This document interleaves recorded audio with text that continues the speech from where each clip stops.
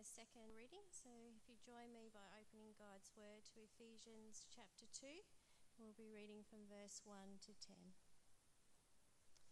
Okay, Ephesians chapter 2, verse 1. As for you, you were dead in your transgressions and sins, in which you used to live when you followed the ways of this world and of the ruler of the kingdom of the air, the Spirit who is now at work in those who are disobedient. All of us also lived among them at one time, gratifying the cravings of our sinful nature and following its desires and thoughts. Like the rest, we were by nature objects of wrath. But because of his great love for us, God, who is rich in mercy, made us alive with Christ, even when we were dead in transgressions. It is by grace you have been saved. And God raised us up with Christ and seated us with him in the heavenly realms in Christ Jesus, in order that in the coming ages he might show the incomparable riches of his grace, expressed in his kindness to us in Christ Jesus. For it is by grace you have been saved, through faith. And this is not from yourselves, it is the gift of God, not by works, so that no one can boast. For we are God's workmanship, created in Christ Jesus to do good works, which God prepared in advance for us to do. Thanks.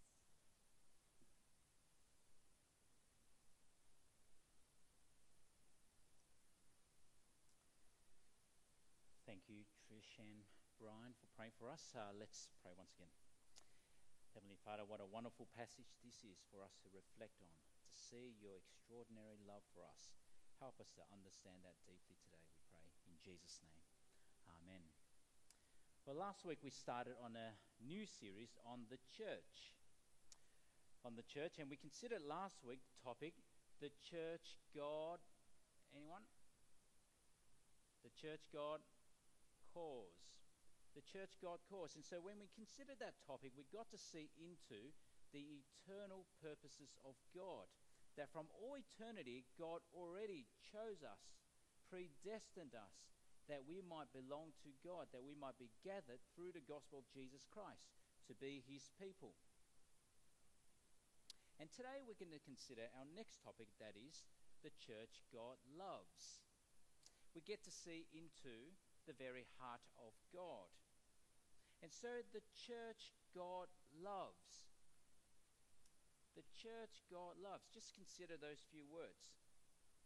That statement in itself is extraordinary. The church God loves, because why should God love anyone in the first place? Why? Why do we expect that to happen? Why would God love us? Have you ever thought about that? Because in our secular society today, if you think about it, God is either dismissed outright, or God, people would say, does not exist, or if he does exist, he's just irrelevant. Or if he does exist, maybe he should just love us, and that is his job. His job is there to care for us, to love us, to help us. But why? Why do we have this expectation that God should love? It's how so many people think, if they think and believe that there is a God. It was, in fact, Henry Heine, 19th century German poet. He died muttering the words that so many people like to believe. He said, "Of course God will forgive. That's his job. But why? Why is it that it's God's job to forgive and to love? Why would anyone expect that to be the case?" You see, in the ancient world, no one thought that way about any of the gods at all. The gods of the pagan world did not love anyone. They played ugly pranks on each other. They played pranks on human beings. Aristotle, he taught that gods could feel no love for human beings. Instead, the gods were there to, in fact, abuse, they do wicked things to human beings. And humans, our job were to offer sacrifices, otherwise the gods would be there to get us. They'll be angry, they'll hurt us, they'll be capricious.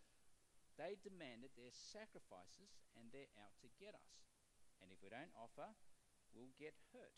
You see, in the ancient world, the belief of gods in the ancient world was not like what we would expect today in our Western world. And so when Christianity came onto the scene, and people started to claim that there is in fact a God who loves, a God who is merciful. In the ancient world, that was laughable. For a God to express love or mercy, that was seen as a defect in character. In fact, even in some other religions today, for example, in Islam, Allah might be described as loving or merciful, but you see, his love is always contingent upon human behavior. I love you only if you love me first. Or in Buddhism, in fact, there's no sense of love there at all. The whole purpose is to lose yourself, to lose your personhood. And so love doesn't really matter ultimately. And so when we consider this topic, the church God loves, how is that at all possible?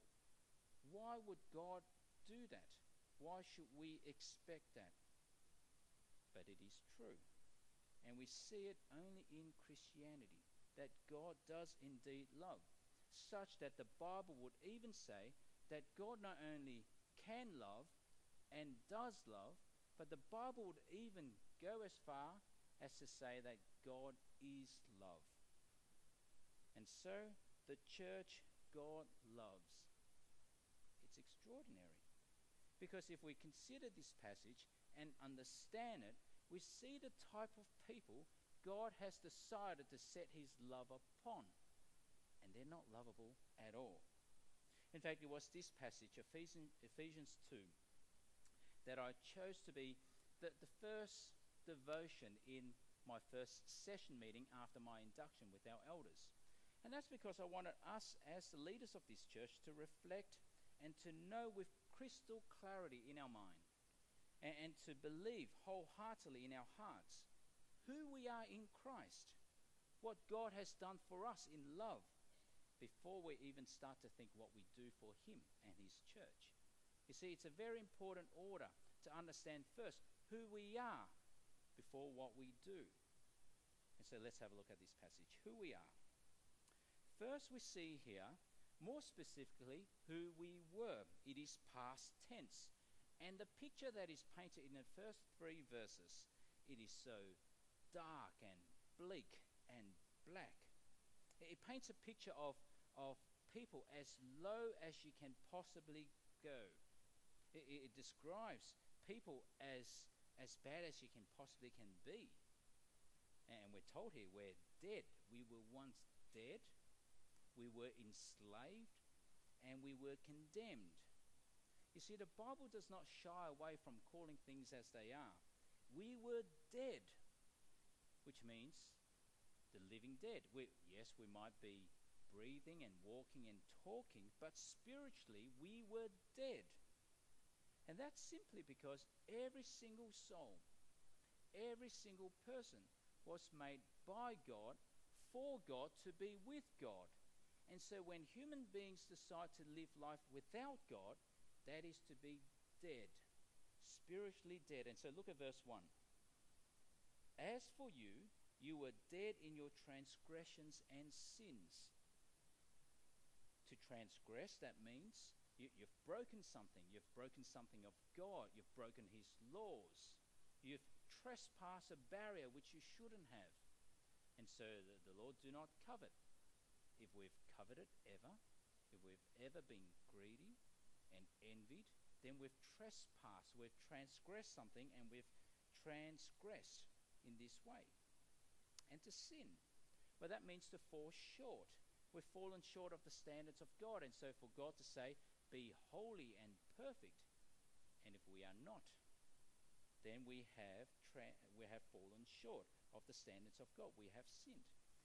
And so even this first verse, it paints a very bleak picture of humanity. We were dead rebels, and we were dead failures. Not a pretty picture at all. And so if you understand just that picture, why should God love anyone in the first place? But now the picture gets worse. Not only dead, but enslaved. And we see here enslaved in three ways. Enslaved to the ways of this world, enslaved to the devil, and enslaved to our fallen human nature. And here it is again making a claim on every single person. The picture is black and dark, and no one is exempt. We once were like this, if not still, enslaved to the world. And so look at verses 1 and 2 now. As for you, you were dead in your transgressions and sins, in which you used to live when you followed the ways of this world. Now what does that mean? It means that the world enslaves us. The ways of the world, which stands in opposition to God, enslaves us. It entraps us. It ensnares us. It causes people to believe all the crazy stuff we believe in this world, that there is no God, or if there is, he's just irrelevant. Or it enslaves people even to hate God.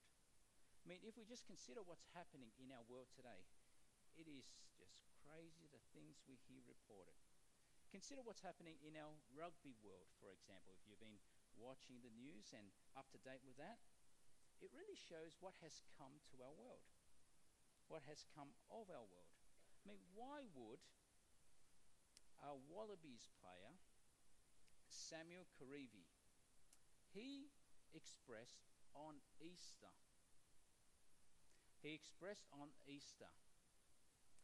these words, as a Christian, "Thank you, Jesus, for dying on the cross for me. I love you, Jesus." Sounds quite safe. He's a Christian. He's free to do that. But yet it was seen as so offensive. And he was compelled to apologize for that. I mean, what does that show of our world? Well, it shows that our world stands in opposition to God and it continues to enslave people. Yet at the same time, it draws people into worshipping the gods of our world. Materialism and wealth and fame and glory and anything that displaces God. Once we were enslaved like that as well. But not only enslaved to the world, we also read here, enslaved to the devil. Verse 2 again. You followed the ways of this world and of the ruler of the kingdom of the air, the spirit who is now at work in those who are disobedient. You see, what this acknowledges is that there is such a thing as evil and wickedness and the devil. It seems in our world today, people shy away from calling anything evil or speaking of anything like the devil. But what do you call when you see the things that has happened in our history and continues to happen today? What do you call the massacres in the killing fields of Cambodia? What do you call that? It was evil. What do you call the gas chambers of Auschwitz? What do you call that? It was not just a preference. It was not just their idea of what was good for society. It was evil. What do you call 9/11, if you remember that? Or the terrorist bombings that continues to happen all around the world. People thinking that it's a good idea to become a suicide bomber. What do you call that? It was evil and it remains evil. You see, it's so unfashionable, particularly in the Western world, to believe that the devil is real. But yet what is he doing? He's busy at work, wreaking havoc, seducing, blinding, corrupting. I mean, we see this all the time, even in our city. I just find so many ironies that pops up on our news. Last month, just consider this irony. Last month, in the streets of Melbourne, there was an angry protest against animal cruelty. It was a vegan protest. Not sure if many of you were affected by that in the city. They stopped traffic and all that. Now, they claim meat is murder. It's okay if you want to be vegan. There's no problem with that. That's okay. But the irony is that in this very same city, it is okay. It is legal. It's even celebrated to kill unborn babies. I mean, protesting against animals. but yet at the same time it is legal for killing unborn babies. What do you call that? You see, the way the devil gets away with it today, in the Western world in particular, is that he convinces us that he doesn't exist, that there is no such thing as evil.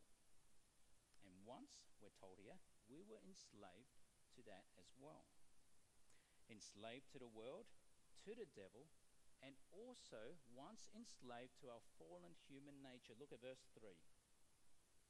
All of us also lived among them at one time, gratifying the cravings of our sinful natures and following its desires and thoughts.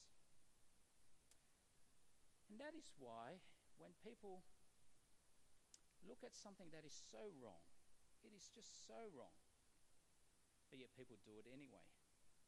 Why?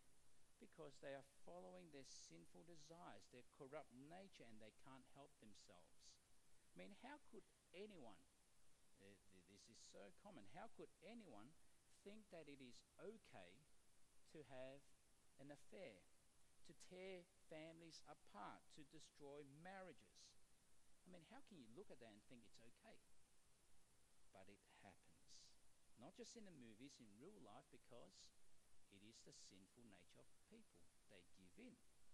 How could anyone think that it is okay to oppress the weak and vulnerable, to traffic children and women, which still happens today? How can you look at that and think it's okay? But it happens. And why? Because people are captured, enslaved to their sinful nature. The way of fallen human nature is that it is self-indulgent, self-seeking, self-exalting, and self-loving, and it is enslaving. You see, the first 3 verses is just meant to paint a black picture of humanity. It is bad, it is dark, it is as low as it can possibly be. But we haven't hit rock bottom yet. What rock bottom is what we see next.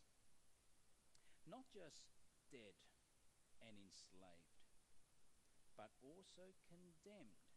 Not just in the ground rotting away. That's not the worst of it. Dying is not the worst. What's worse is to stand under the judgment of God. God does not judge on a whim. He's not capricious like the pagan gods. God is perfect and righteous and holy and will not let any sin go unpunished. And so verse 3, the last bit, like the rest, we were by nature objects of wrath.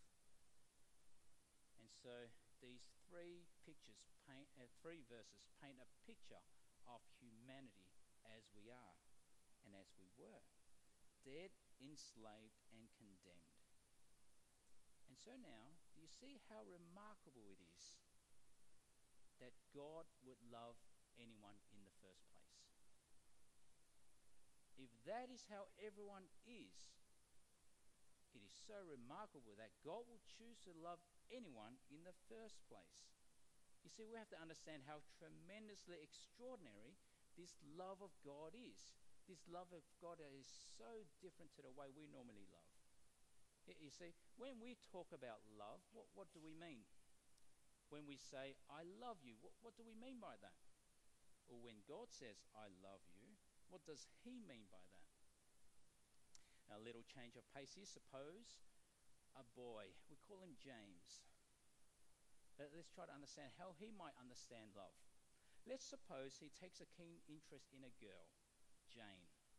Invites this girl out for lunch, takes her to McDonald's, and it's a nice day. And so they thought, well, let's take this Macca's lunch over to Blackburn Lake. We sit by the side of the lake. The sun is shining, the water's glistening, and the water there smells a bit, but anyway, it's romantic. They start to eat, James enjoying his quarter pounder, and he's turned to Jane and he says to her, you know what, Jane? I love you. Now, what would a boy like that mean when he says that? Well, he could mean many things, can't he? He could be saying, Jane, I find you so beautiful to look at. Your face, it doesn't hurt my eyes.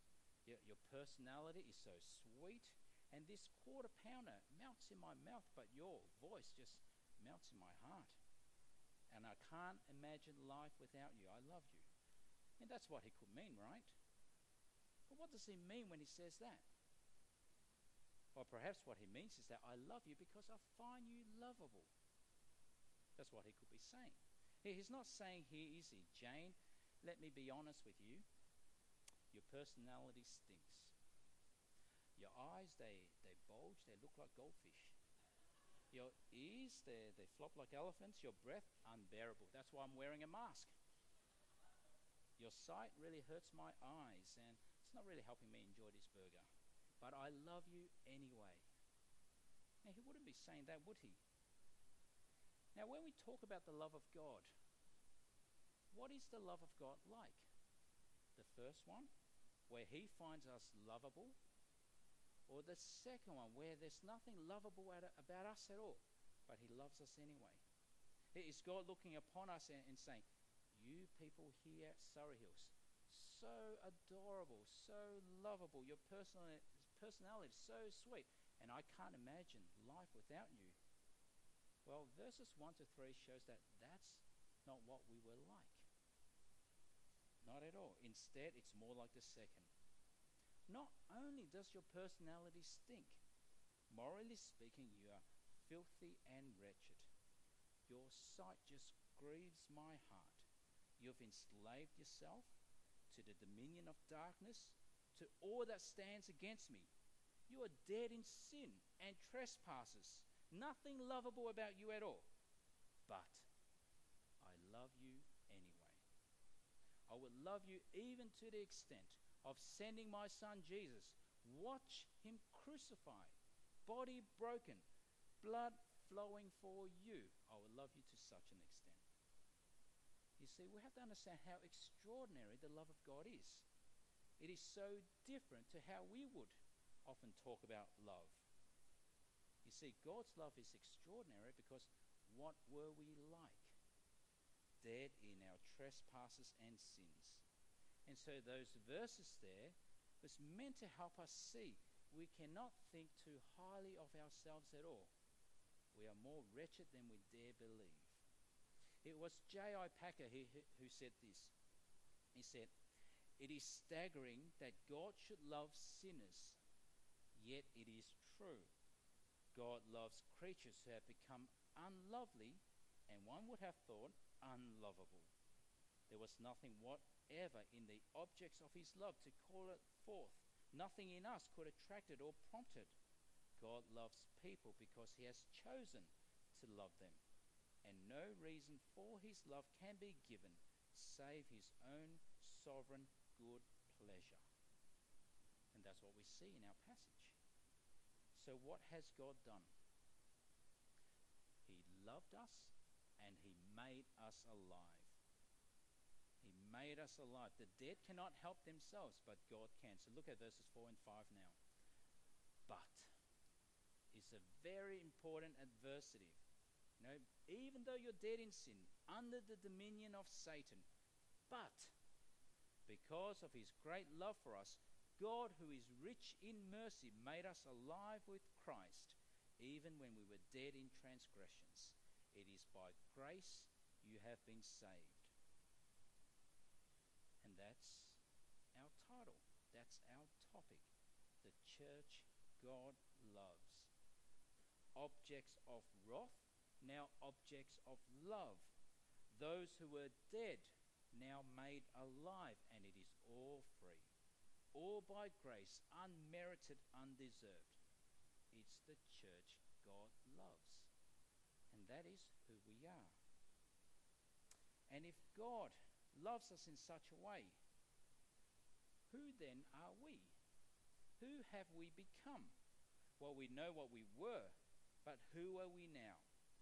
Well, remember, the first 3 verses is to paint a picture of black, bleak humanity. That was what we were like, as low as you can possibly go. But now God turns things upside down. He raises us to the highest place you can ever be in the entire universe. We were under the wrath of God, but now we are raised and seated with Christ, the highest place in the entire universe. And that all happened to Christ himself. God did that for Christ, raised him, ascended, seated with God in heaven, and he also did this for the church, made us alive with Christ, raised us up with Christ, and seated us with Christ in heaven.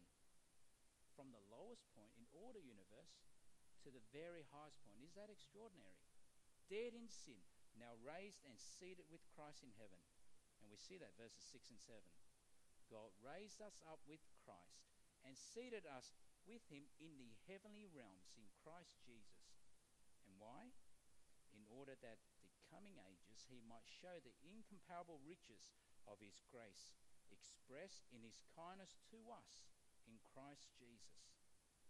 You see, in heaven we'll be like the trophies of God's kindness and grace. We are walking evidence of God's love, God's extraordinary love, what he did for dead sinners, raised us to be with Christ in heaven. And that's why I picked this passage to be the first one I shared in our devotion with our elders. To reflect on this passage, because it's to remind us first what God has done for us. Very easy to begin a ministry thinking, okay, what can I do? What can we do for God and his church? But no, we need to first understand who we are in Christ. We are with Christ, we are for Christ, before we think about what we do for Christ. And so who we are, that is who we are. We are with Christ in heaven. Now, what do we do? Well, we need to think about what we do. Well, if we are talking about salvation, if we're talking about having a place with God, being with Christ in heaven, then what do? In fact, we do nothing. We do nothing for that at all. Because if you're dead in sin, if you're dead, you can't give yourself life. If you're enslaved, you can't free yourself. And if you're condemned, you can't acquit yourself. It is only God who can do such a thing. So what do we do for our salvation? It is nothing. Look at verses 8 and 9. For it is by grace you have been saved, through faith. And this, that is this grace, this salvation, this faith, not from yourselves. It is the gift of God, which means the faith that you have to believe, that itself is God's gift, not by works, so that no one can boast. And so no one can, in the end, stand before God and claim an iota of merit. I'm saved, God, because I did just a little bit. God, you may have done 99% of the work. You sent your son, he died for me. Yes, that's true. But I did maybe 1%. No, not at all. God did 100%. By nature, we were under wrath, and it is only by grace that we can be saved. No boasting before God at all. But for Christians, only a profound, deep humility before Almighty God. And so it's the church God loves. What do? Nothing when it comes to our salvation. And so this is so important for us as a church to never forget. If you are not yet a Christian here this morning, then that is for you to understand that you being saved does not depend on you. You'll never be good enough, never know enough, never be ready enough in order to be saved. It is always absolutely free, received by faith, which means it is free. God, you promised, so I will believe. Absolutely free because it comes from the God who loves. But if you are a Christian, then you must also remember this, that no point in our life of service will earn us a place in heaven because of what we've done. Nothing we do will ever save us. Baptism doesn't save us. Good deeds won't save us. And what that means is that we can have absolute confidence in our own salvation. We are already raised and seated with Christ. Absolute confidence. 100%. If I were to die today, I'll be in heaven. You can have that confidence. Why? Because it does not depend on me one bit. And it's why Christian funerals are so always remarkably different to other funerals I've attended. There's just a different atmosphere of hope. All the funerals that I've been to, everyone always speaks well of the person who died. The eulogies are always glowing. But for the one who died in Christ, their confidence of their salvation rests in not how well they live their life, not how good and glowing the eulogies are, but it rests solely in the God who loves and freely saves. And so we do nothing for our salvation, 100% God. But once we are saved, then what do we do for God? Well, everything we do is for Christ. The church God loves is the church that must love. The church God loves is the church that must love. It's what God created us for, to do good works.